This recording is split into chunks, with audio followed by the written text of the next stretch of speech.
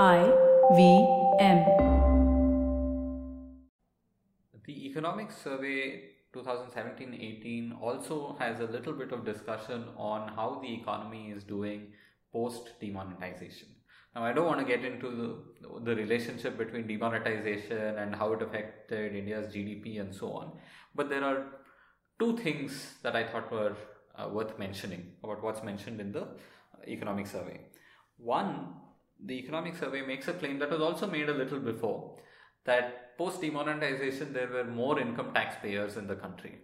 And I think they've looked at income tax data and looked at new monthly filers of income taxes and find that there is a little bit of a shift upward that has happened in this after November 2016.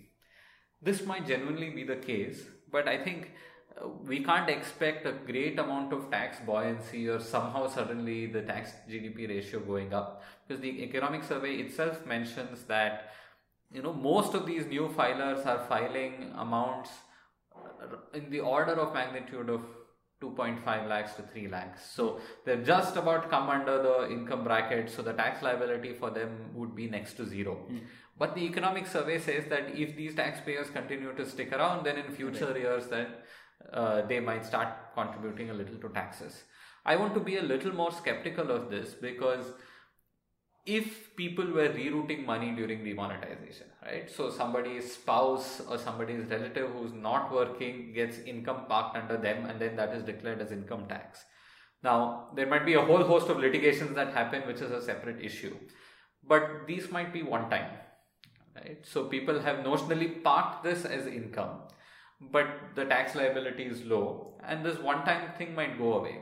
So a whole bunch of Indians might have become income tax payers for 1 year, or income tax return filers for 1 year. Right. But I don't know what that really translates to in terms of new income taxes. The second thing, which is more interesting to me, is there is a figure 22 in the Economic Survey, Volume 1, which talks about currency in circulation and high denomination notes that are in circulation before demonetization and since then, right? So about 86+% of the notes of the currency in circulation got decurrencyfied, and then new notes were introduced, right? So where we are today, and they mentioned the date 19th January or something as recent as that, is that we have a shortfall of 2.8 lakh crores of rupees in terms of where our currency in circulation should have been, right? The Indian economy is growing, which means we need more money circulating over time. So against the projection, we're 2.8 lakh crores short. And when it comes to high denomination notes, we are about 3.8 lakh crores short of where we should have been. Now, I find this problematic because this is actually an overestimate.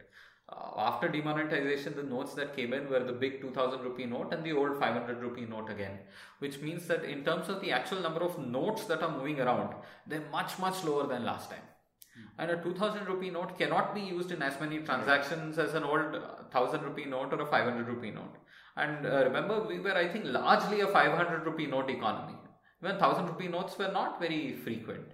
Now 2000 has become more common, but they are tougher to use, which means that in terms of actual supply of physical notes that people can transact with are far fewer in number, which also might mean that the amount of notes you will find in ATMs across the country are lower. Right. So at a time when we're finally empowering people by giving them cash, which is easily available, I think this can be a fairly costly move. So I think India must, in that sense, go past the previous norm in introducing 2000 rupee notes and so on. And I don't think we will benefit I don't think we will have a negative effect from it. But I think in this entire cashless India conversation, this aspect is lost. Yeah, cash has become the villain, sort of. Yes, whereas cash is actually a great tool of empowerment. Yes, people evade taxes and so on, but I think there are other ways to tighten that net.